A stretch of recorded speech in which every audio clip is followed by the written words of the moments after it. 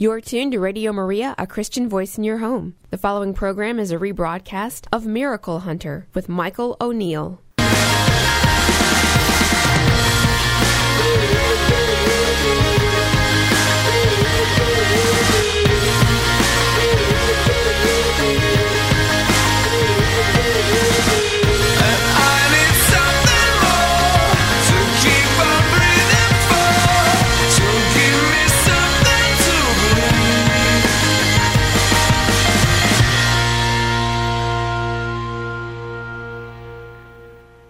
Welcome to the Miracle Hunter, where it doesn't matter if you're a believer or a skeptic, it's always worth the hunt.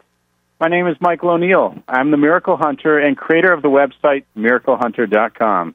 I'll be your host for the next hour as we continue our weekly exploration of the world of miracles. Today, May 13th, of course, is one of the great feast days in our Catholic faith, the Feast of Our Lady of Fatima, Our Lady of the Rosary. It's one of the very few apparitions that has a universal feast day in our church. You know, we have Guadalupe, Lourdes, Divine Mercy, Our Lady of Mount Carmel, and then Fatima. So that's about it. Now, most people are aware that it was an apparition in Portugal to three shepherd children in the year 1917, and that was to Francisco Marto, who is 9 years old, his sister Jacinta Marto, age 7, and their cousin, Lucia dos Santos, who was 10. The two shepherd children, the young ones, died at a young age, and they were beatified by John Paul II. Now, this day commemorates the first in a series of these famous apparitions occurring on May 13th, and several months after that, also on the 13th of the month. Now, Fatima is considered the gold standard of Marian apparitions, and a great devotion to Our Lady under this title continues worldwide. Today's guest, we have the executive director of the Blue Army of Fatima, David Carollo, and he'll be here to recount the story of Fatima for our listeners. And we also will have Donald Anthony Foley, an author and a great Fatima expert, so he'll be on later in the show. So looking forward to both of those guests.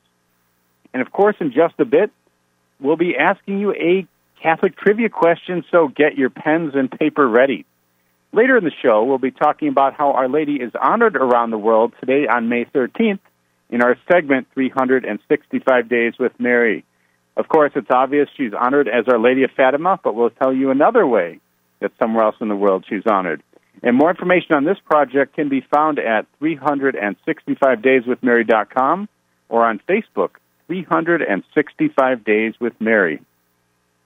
Now, this week in sort of miraculous news, we always like to pick one story, and we're going to talk a little bit about the very strange story coming out of Harvard University. It was a very sad case where there was a student group who was planning to do a reenactment of a black mass that celebrates Satan. They had scheduled it to take place at Harvard University on Monday evening of this week. Now, it had outraged the local Catholic community there in the church, but a group was planning on going forward with it, saying that it was educational. Now, the Harvard Extension Cultural Studies Club was hosting the Satanic Temple from New York, and the Black Mass was scheduled for Monday night in the basement of Memorial Hall on Harvard's campus. Now, there was a lot of emails and things going on social media going back and forth about this, and a lot of letters written to the president of Harvard. The president actually, his name is Drew Faust. He issued a statement, and he called the decision to put on the event abhorrent, regrettable, and disgraceful. But he failed to bar the event from campus, saying, consistent with the university's commitment to free expression, end quote. So, unfortunately, he spoke out against it, but did not shut it down personally. And he said he was going to go to Eucharistic adoration to say a prayer that the event was canceled. Cardinal Sean O'Malley actually spoke out against it as well, saying why people would want to do something that is so offensive to so many people in this community, whether they're Catholic or not, is very repugnant. There's a great fascination with evil in the world, but you know it doesn't lead to anything good, end quote. So that was Cardinal Sean O'Malley. Thankfully, the Black Mass was not only moved off of campus, but was later canceled by the student sponsors. So that's the power of prayer at work. Thank you for everyone's prayers on that one. And that's today's Miracle News. To keep up to date with the latest in Miracle News, please visit miraclehunter.com and sign up for our newsletter. You'll receive a monthly email with the latest Miracle Hunter news, including reports on the latest miracle and news stories, links to past radio show podcasts, updates on my television series, Miracle Hunters, now in development, and my book, Hunting for a Miracle, due out in fall 2014, any upcoming speaking engagements, and much, much more. So sign up for the newsletter on miraclehunter.com by clicking the newsletter link at the bottom of the page. And now we will reach into the mailbag or the email inbox, as it were, for today's question of the day. Question goes like this. Dear Miracle Hunter, have there ever been apparitions to non-Catholics, non-Christians, or even atheists? God bless you, Jenny. Well, thanks, Jenny, for your excellent question. It's an important one to consider. You know, apparitions, they certainly seem to be most common in Catholic countries. Of course, France, Italy, and Spain lead the list, and they always seem to happen to believe in Catholics. There have been a few instances otherwise.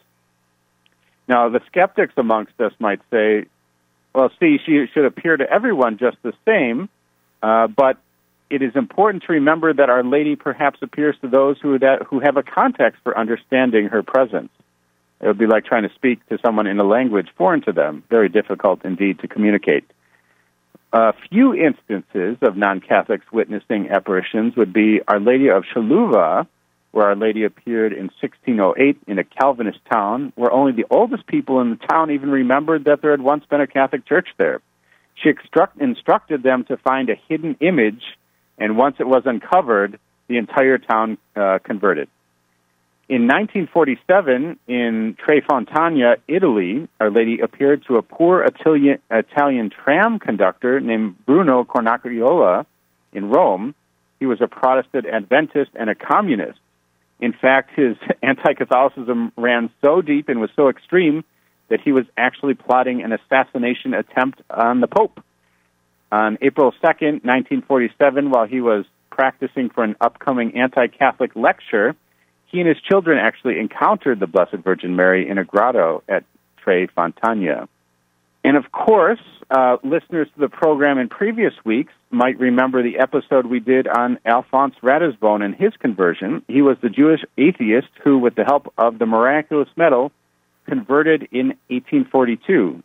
Another episode we covered the visions in the Middle East, and we talked about how Our Lady appeared in Zaytun, Egypt, in 1968 to millions of Christians, Muslims, Jews, and atheists all over the course of several years. So check out the archives of the past episodes for more information on those events. And that was the question of the day. If you have questions for the Miracle Hunter, please email questions@miraclehunter.com, and we'll select one question each week. Now it's time for Catholic Pub Trivia. Each week I'll be asking a trivia question and giving out a prize for a caller that gets the right answer. This week we'll be giving away a framed image of a piece of artwork entitled The Faces of Mary. You can check it out at miraclehunter.com on the homepage. You'll see that it's a photo mosaic of over 100 images of Our Lady that forms a large, beautiful picture of the Madonna and Child. And trivia questions are generously provided by Catholic Pub Trivia, an organization that partners with Catholic parishes, schools, or religious organizations to host trivia night fundraisers at local establishments. For more information on Catholic Pub Trivia or to organize an event in your area, please visit CatholicPubTrivia.com. We always try to keep the questions related to the theme of the day's program. Of course, today, May 13th, we're talking about Our Lady of Fatima. Question is, Blessed Francisco Marto was 10 years old when he died, and Blessed Jacinta Marto was 9. If and when that day comes when they are canonized, they will be considered the youngest saints. Currently, who is the youngest non-martyr to be declared a saint? So that question, again, is, currently, who is the youngest non-martyr to be declared a saint? And we'll see if you got the right answer. For those just joining the program, this is Michael O'Neill, and you are listening to the Miracle Hunter radio show. And for more information on the program or my research on miracles, please visit miraclehunter.com. marianfacebook.com. Each week we talk about a project that I've been working on. It's called 365 Days with Mary. Each week we have this segment and where we recount that for each and every day of the year, somewhere in the world there's a Marian title, feast, or commemoration of an apparition or other miraculous event being celebrated. It never ceases to amaze me how much the world loves the Mother of God and honors her throughout each day of the year. Now, I've combined all the dates with their feasts and collected them into one resource, 365 Days with Mary. Each entry features images, a description, prayers, and a history of the feast day, along with information on the shrines associated with them, including visitor information and links for those wishing to see those places. The project's available in print in the form of a daily calendar, as well as online at 365dayswithmary.com. We're on Twitter, where if you follow us, Facebook, if you like us, you'll get and automatically receive a bit of information each day about that day's feast day. So be sure to like 365 Days with Mary on Facebook and visit the website 365dayswithmary.com to see the project. The print version in the form of a daily organizer makes a great gift for anyone with a devotion to Our Lady. Now, of course, today's major celebration is Our Lady of Fatima, and we'll be talking about that more later in the program, but I'm going to look at another apparition that's also commemorated on May 13th, and that is Our Lady of Lyčin in Lyčin, Poland. Now, according to legend, the Virgin Mary appeared in Lyčin, Poland to Thomas Kozlowski as a wounded soldier when he was a wounded soldier in 1813. Our Lady was wearing a crown, an amaranth dress, and a gold mantle. She appeared to him holding a white eagle, believe it or not, in her right hand, and she comforted the soldier and promised that he would not only recover, but he would return to Poland. She asked him, in sort of an exchange for his recovery, that when he got better, that he would go around and look for a picture of her likeness and make it known in his homeland. Well, when the healed soldier returned to his home near Lyčin, he wandered around the countryside searching for an image which reflected how Our Lady looked in this apparition. So he went on a walking pilgrimage to Czestochowa on the Feast of the Nativity of the Blessed Virgin Mary on the 8th of September. He prayed, and he told Our Lady, I can't find anything similar to how you really look. So he looked for 13 years. Well, he decided to, on his way home one day, he noticed a small picture in a little shrine nailed to a tree, and he realized that this was the exact picture he was looking for. So he told everyone around that this was the image of Our Lady as she came to help him on the battlefield. And in fact, the image had the image of an eagle on her hand as well, and her sad look and her serenity all sort of matched what he had seen. So he took the portrait and placed it in his own house at first, where he prayed before it every day and venerated the image. And legend says that the image wept every single day, and Thomas wiped the tears away. He hung it up in an old pine tree in a nearby forest, and when he passed away, a shrine was put in its spot.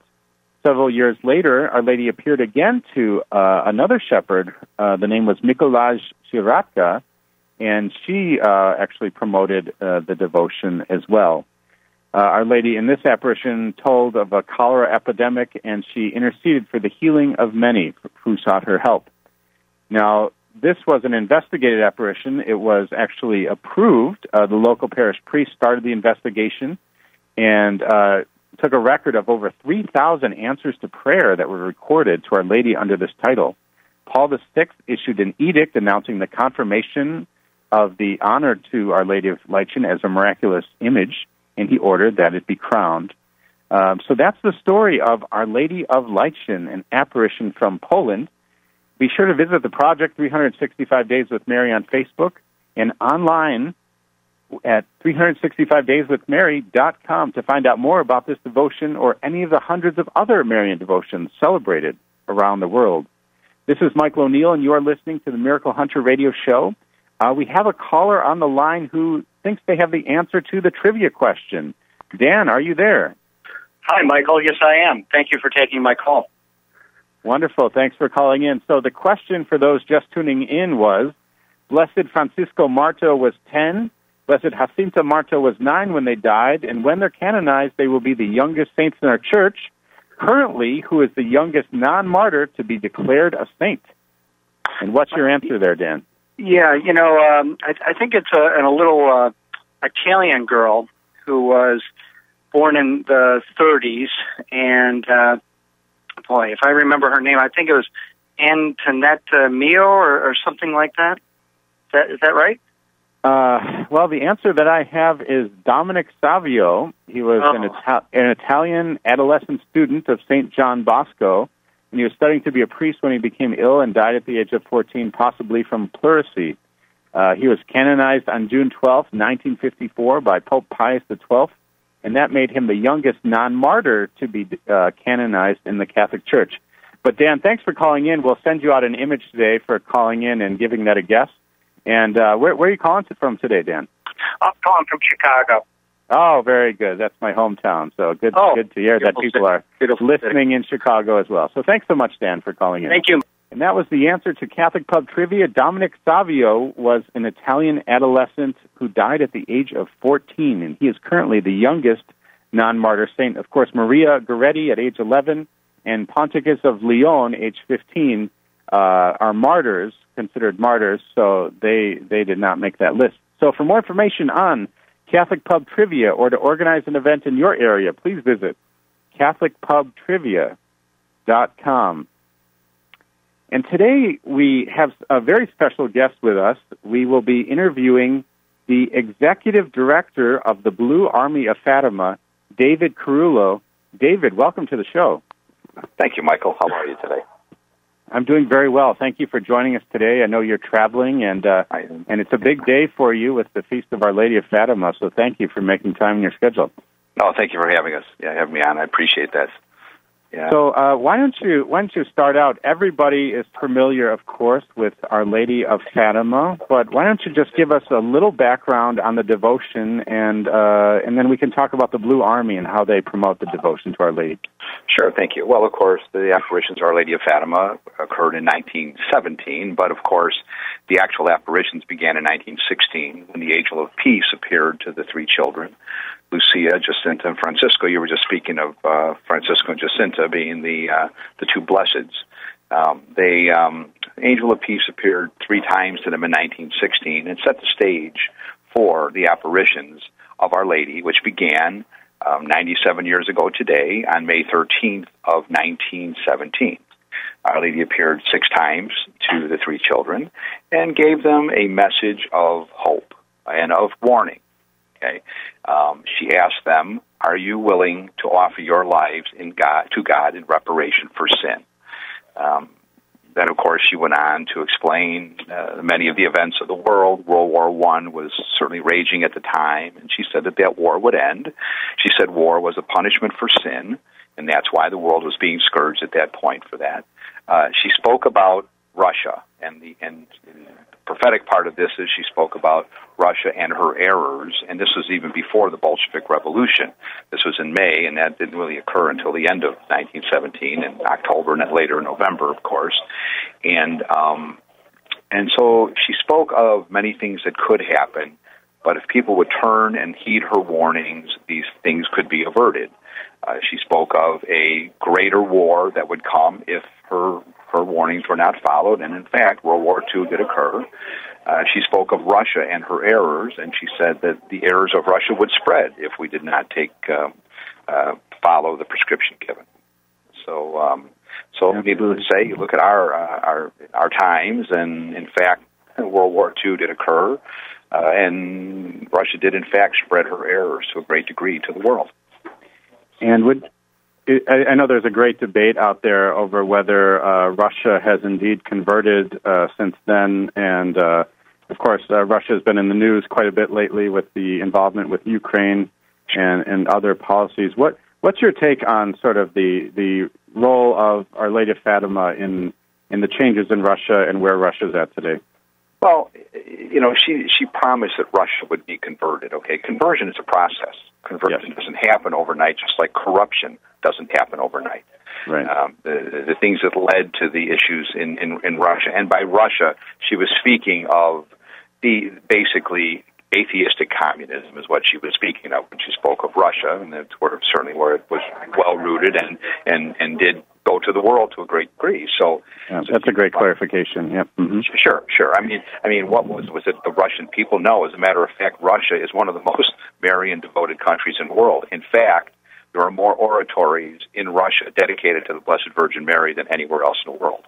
It's amazing. Okay. So historically, Russia has great devotion to Our Lady, but obviously, what occurred there. This is all history. That started in the teens and through, of course, the communist years, and in 1984, Saint Pope John, got to used to saying this now, Saint John Paul, did consecrate the world. And many people argue about the consecration as to whether or not it was valid or was it sufficient. Well, the fact is, Sister Lucia said it was, in fact, accepted by heaven, that it was a valid consecration. And really the events of Eastern Europe, in the years to follow, really cannot be ignored. I mean, and I travel there often. I was just in the Czech Republic last week, and in Poland. My wife is from Poland. We were there for some moon on to the Czech Republic. I had a meeting.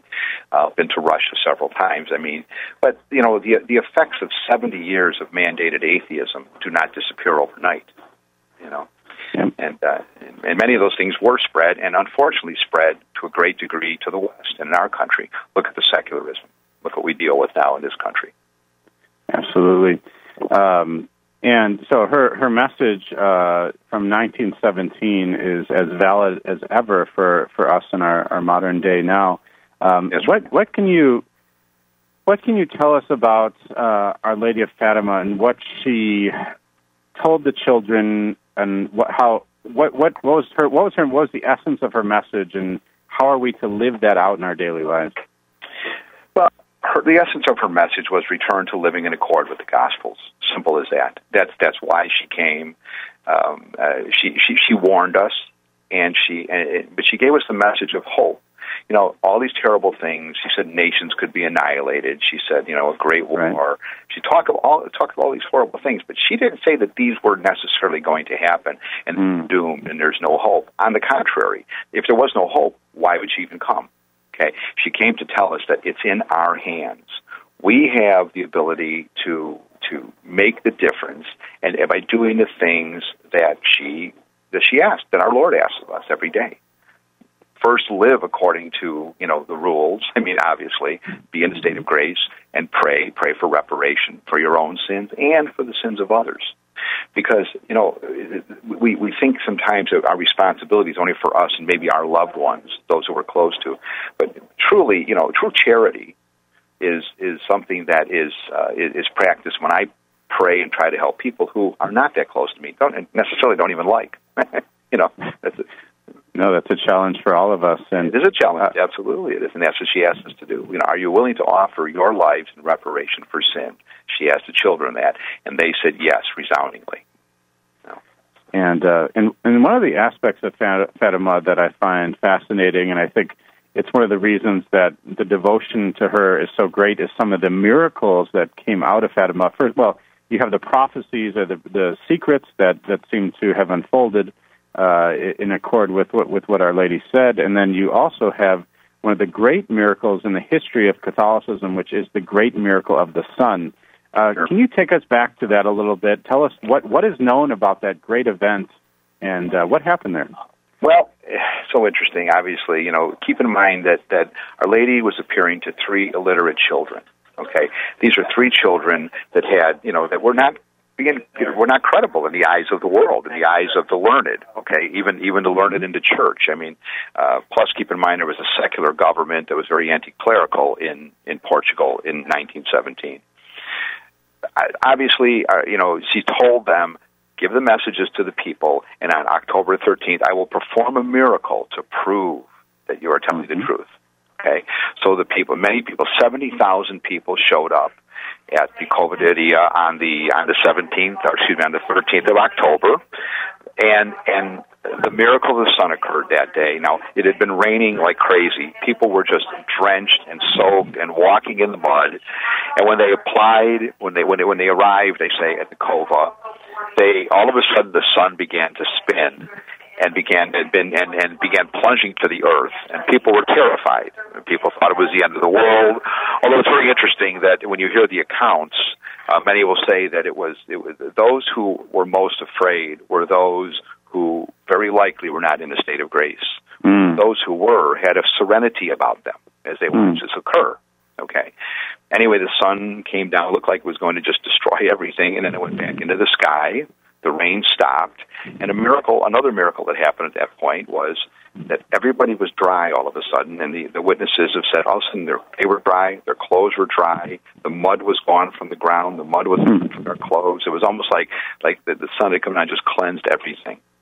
That is incredible. And there were how many people did you say were on site there? Reported there were 70,000 there that day, and quite a few witnesses to this account. And if I remember correctly, it was reported in secular newspapers as well. Is that correct? Absolutely. And there was the reporter, the editor from O Século, which is one of the major papers in Portugal.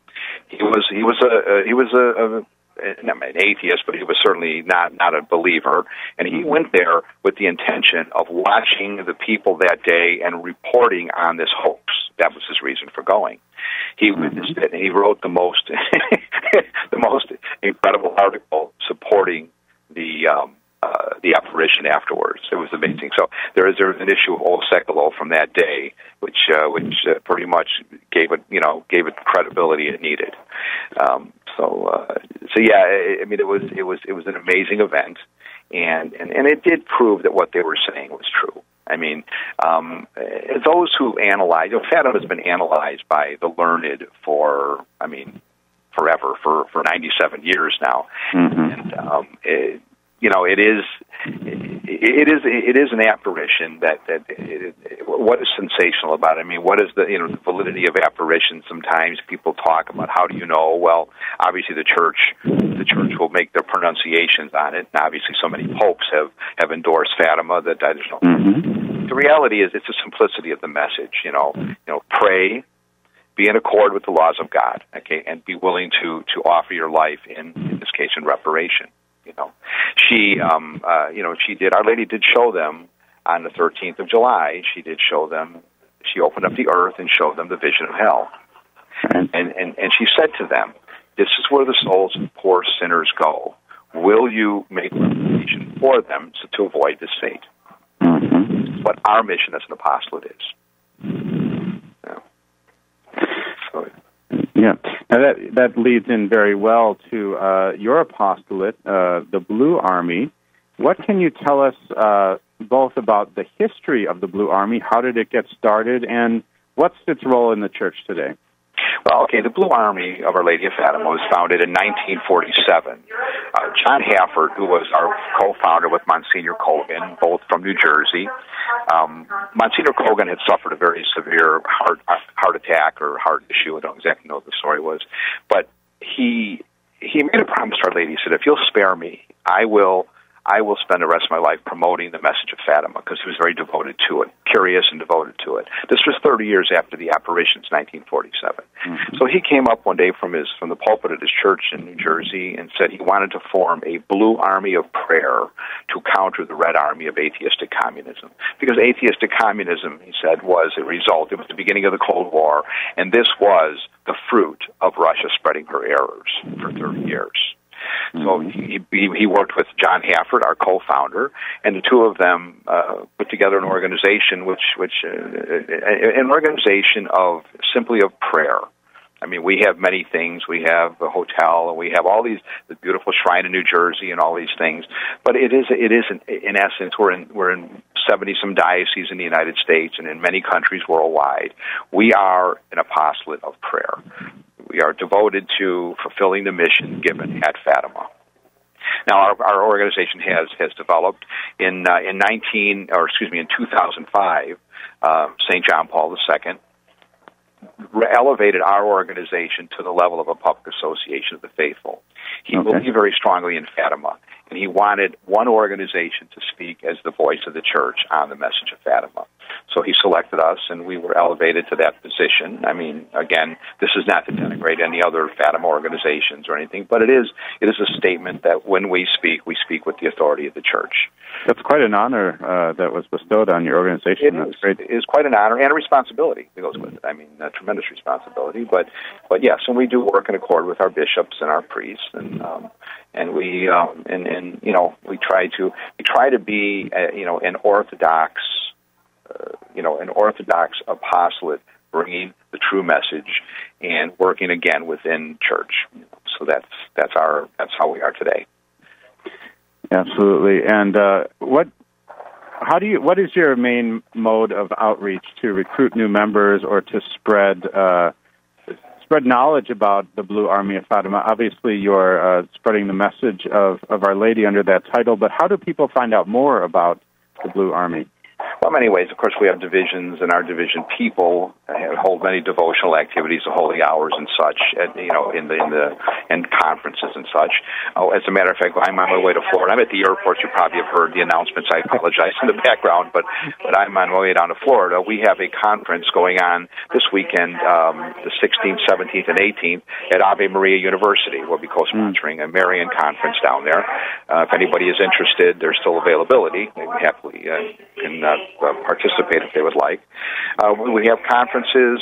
You can see our website, bluearmy.com is our website.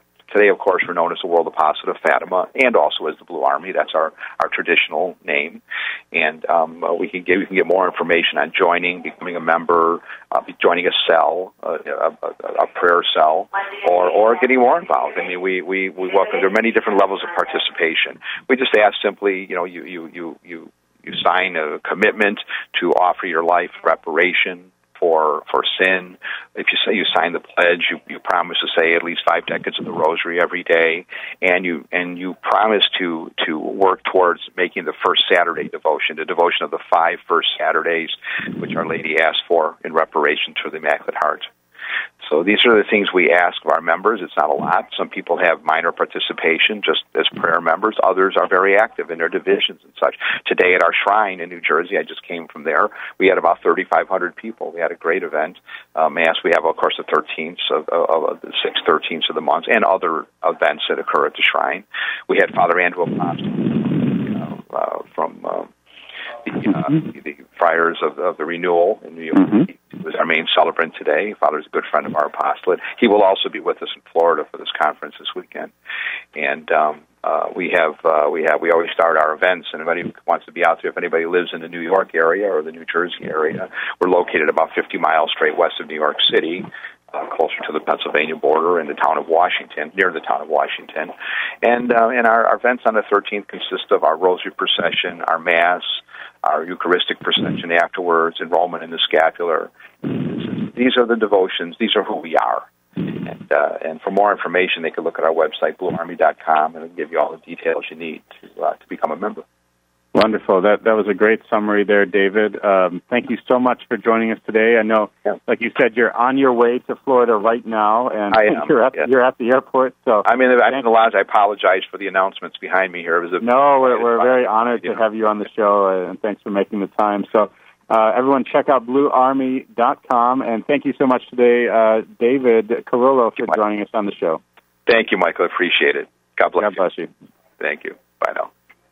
For those just joining the program, you've been listening to the Miracle Hunter radio show. We were just talking with the executive director of the Blue Army of Fatima, David Carollo. You can find out more about the Blue Army and their promotion of the Our Lady of Fatima devotion at bluearmy.com. Next up on the program, we have an exciting interview with Donald Anthony Foley. He's somebody that I've been following online for years and have read his books. I'm very excited that he's able to join us today. Donald is the secretary of the World Apostolate of Fatima in Great Britain and holds degrees in the humanities and theology. He is the author of the book Marian Apparitions, the Bible, and the Modern World. And joining us today from Nottingham, England, welcome to the show, Donald. Thanks very much, Michael. Yeah, it's good to be with you. I really appreciate you coming onto the show, calling all the way in from England, and I know it's a little bit late over there, so thank you for working us into your schedule today. No, that's fine. No problem.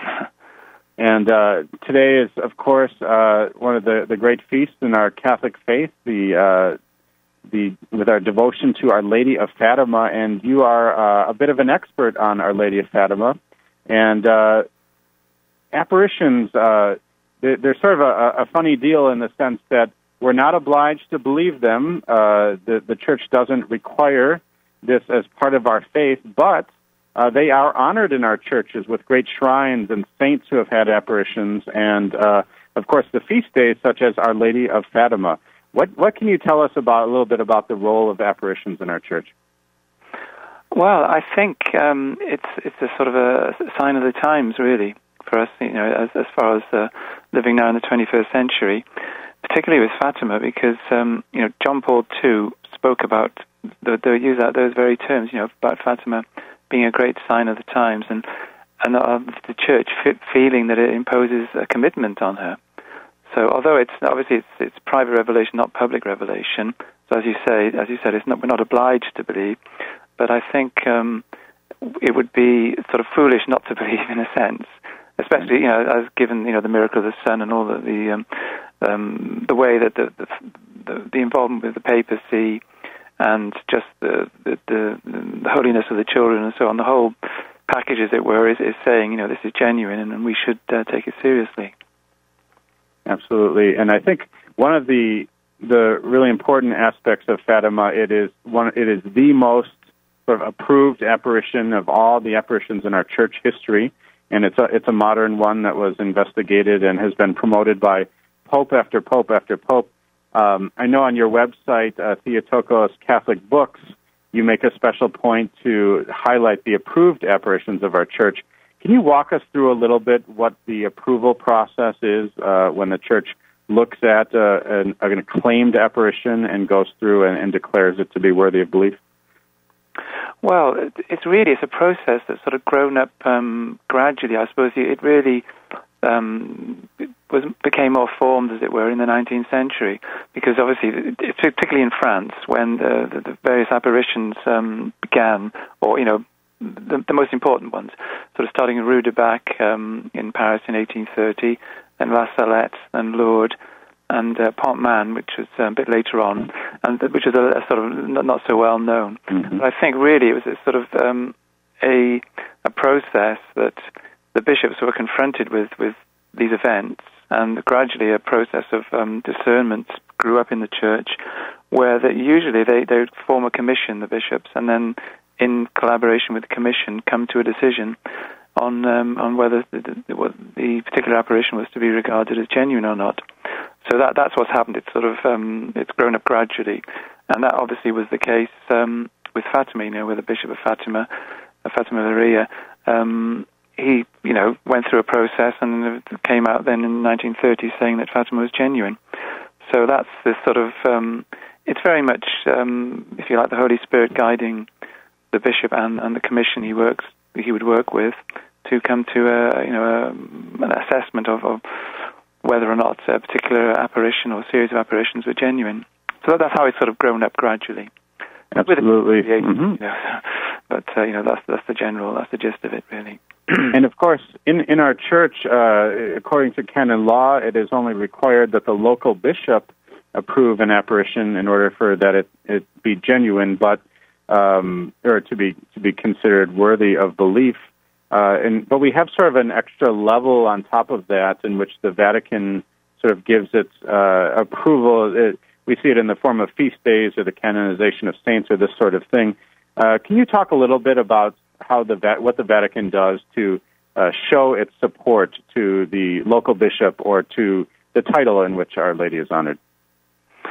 Yeah, I think it's just generally, as it were, usually, well, in the past anyway, the Vatican has not generally intervened. They've left it up to the local bishop. Yes. And as you say, it's things like, perhaps making a basilica, for a particular place, and beatification of the seers, that sort of thing, canonization. Obviously, St. Bernadette canonized. But of course, that is separate from the actual thing itself, the beatification, etc. So I think really one say, for example, with Knock, the thing that was sort of seen as giving it the sort of seal of approval was when Pope John Paul II, or Saint Pope John Paul II now, went to Knock in 1979, because Knock had been a sort of slightly, there'd been problems, as it were, shall I say? But it was always seen as genuine, but it had not. It still hadn't been properly resolved after 100 years. Mm-hmm. But then Pope John Paul II went there, and that was regarded as as a sort of seal of approval. But then, obviously, in connection with Fatima, the sort of connection of the popes with Fatima is just outstanding, and way above the other proved apparitions, certainly. And what can you tell us a little bit about how the Church has really embraced Fatima and promoted the message throughout the world? Oh, well, I think you can go right back, really, even to the the popes who right at the time, sort of Benedict XV and then Pius XI. They both gave us sort of I think, as far as I can recall, Pope Benedict was talking about the words along the lines of the marvelous events in he was speaking, I think, to the Portuguese bishops or seminarians, and saying about the marvelous events. So even right at the very beginning, the Pope there, the reigning Pope, had recognized that there was something amazing. Obviously, the miracle of the sun had taken place. Mm-hmm. And then Pius XI, I think similar remarks, but really, it's probably really from the time of Pius XII onwards. And then he, very strong support. He called himself the Pope of Fatima. And going on to Paul VI, he visited Fatima in 1967, for the 50th anniversary, which up to that time, really, no pope, as far as I'm aware, had and certainly no one had been to Lourdes, none of the popes. They'd been there perhaps before he'd become pope. So that was a big day, and obviously Pope Paul VI appeared with Sister Lucia to sort of say, yes, I support her and what she's done, and prayed for peace. And then obviously, even more so, Pope John Paul II, after the assassination attempt, and reading all the literature, and going there in the next year, 1982, and then the consecration in 1984, and beatification of the Jacinta and Francisco in the year 2000, and the third part of the secret revealed. So, and Pope Benedict, of course, as well, went there in 2010, and Pope Francis has had his pontificate, consecrated to Our Lady of Fatima. And I was at the last October when Pope Francis, the Marian Day, and he entrusted people to the Immaculate Heart of Our Lady with the statue of Our Lady brought from Fatima. So, that's sort of really incredible support, and of course there's all the teaching as well, and all the things that Pope John Paul II said. So it's a whole load of things which really the Church really, in a sense, hasn't really had the time to absorb. So very, very incredible support. Of course, the other thing, just as I remember, Pope Pius XII seeing the repetition of the miracle of the sun in the Vatican Gardens. Oh, that's right. That's right. So, you could just go on and on, really. There's just so much. Pope after Pope has given his approval to this apparition. And because it is such an approved apparition and embraced by our Church, it's important that we look at what the essence of the message of Fatima is. And what would you tell our listeners? What is the essence of the Fatima message? Well, I've been sort of going around and doing these Fatima presentations, and I'm sort of it forced me to sort of say, well, what is the essence? And obviously the actual core thing is seeing Our Lady as our spiritual mother, and that's the sort of about spreading devotion, as you said, Sister Lucia. God wants to spread devotion to my Immaculate Heart throughout the world, which obviously is happening in America, for example. You've got the Blue Army, the World Apostles. It's a different story in Europe and Britain, where the Church is under much more of secularism is much stronger. So that's the sort of core of it. And then I think you can say, in a practical sense, if you look at the 13th of July 1917 apparition, that's where most of the strong teaching came from Our Lady. She was saying, particularly focusing on, she said this at each apparition, pray the rosary every day. And that was the sort of, that came out each time. So praying the rosary is a very big part of the Fatima message. And, as she said in July, in order to obtain peace for the world and the end of the war. So people saying the rosary, that can bring about peace. Not just then, but obviously now as well. And you also get the idea, because only she can help you, this idea that she's the mediatrix of all graces, so that God wants us to go through Our Lady in this time as the way he wants things to happen. So, that's another aspect. Of course, then in July, obviously, she said, Our Lady said 3 months in advance about the miracle. So that's, you could say the greatest miracle in 2,000 years, really, of church history. So that in itself is a big thing. But the other thing which struck me is that apart from the rosary, then also in the July 1917 apparition, the second part of the Secret, Our Lady spoke about all the things. If people don't cease offending God, all the things that would happen. The persecutions and so on. But then she said, to prevent this, I shall come to ask for the consecration of Russia to my Immaculate Heart and the communion of reparation on the first Saturdays. So I feel that the fact that she linked these two things, she said, I shall come back. They were so important that she was going to come back, which she did in the 1920s with Sister Lucia. To my mind, those two things are really important. They're linked there. There's a close link there.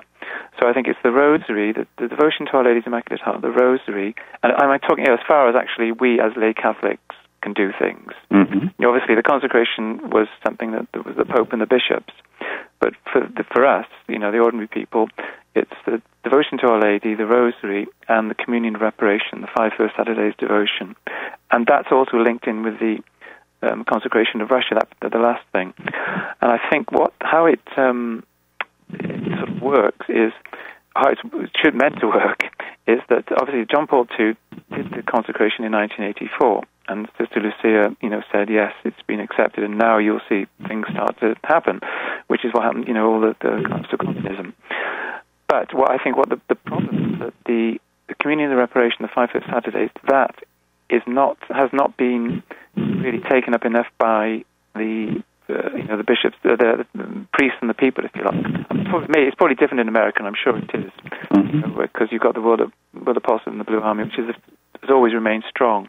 It's different, probably, and maybe to some extent as well in the developing world.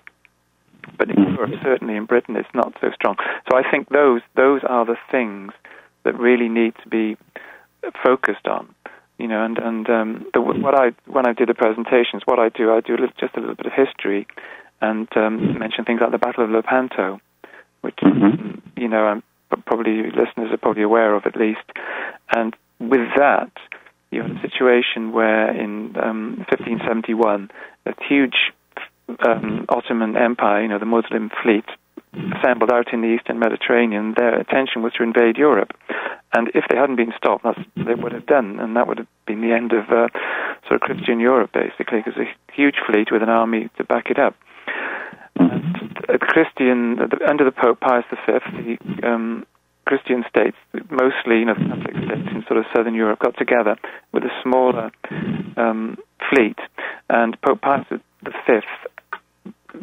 begged people to pray the Rosary for their success, because it looked very, it was a sort of very delicate, difficult situation.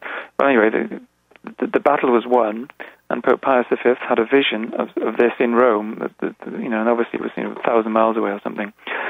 And that's where we get the Feast of the Holy Rosary. So out of people praying the Rosary, and the commander of the Christian fleet acknowledged it was due to the prayers that they'd won, that we got the great feast, the Feast of the Holy Rosary, October the 7th, and there's a situation there where the Rosary changed history, and it also happened, the other thing I mentioned is about after the war in Austria, which was divided up, because Austria was sort of tied in with Germany during the Second World War, it was divided up into 4 different zones, and the eastern zone of Austria, where Vienna is, that was occupied by the Russians.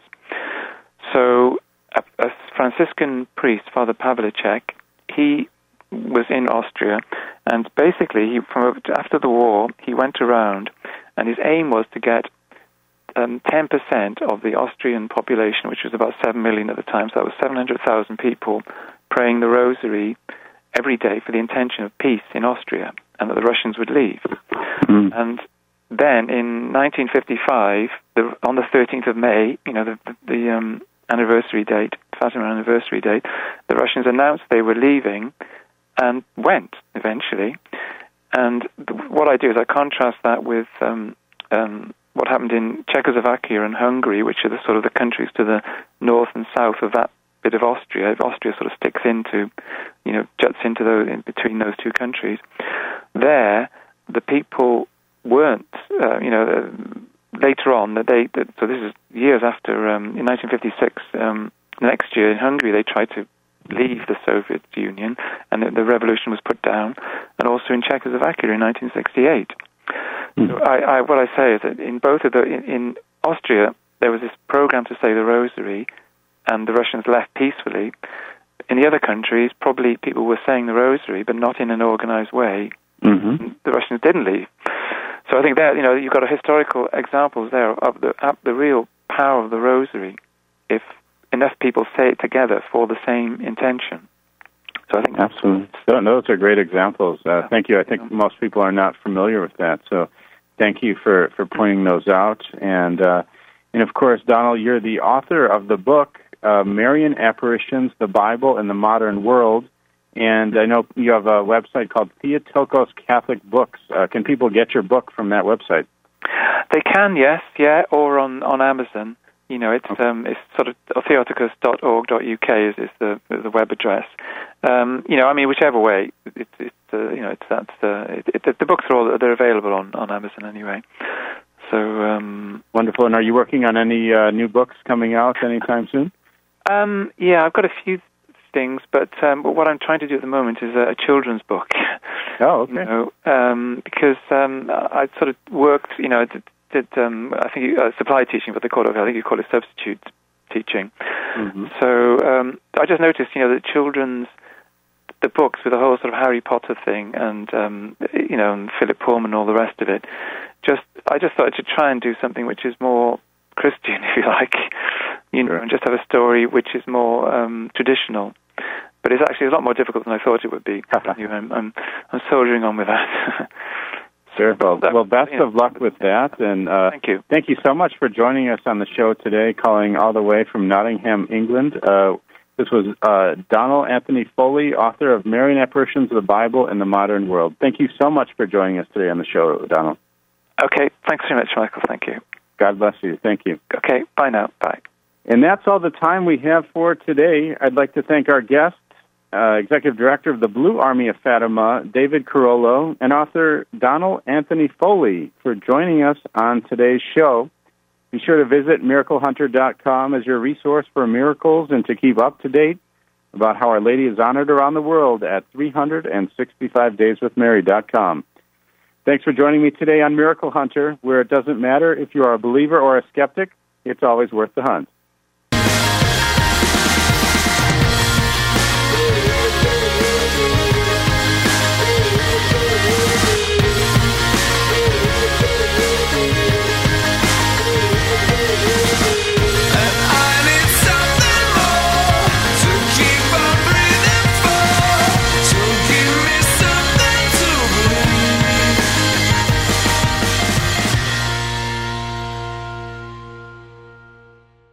You're tuned to Radio Maria, a Christian voice in your home. The program you just heard was a rebroadcast of Miracle Hunter with Michael O'Neill.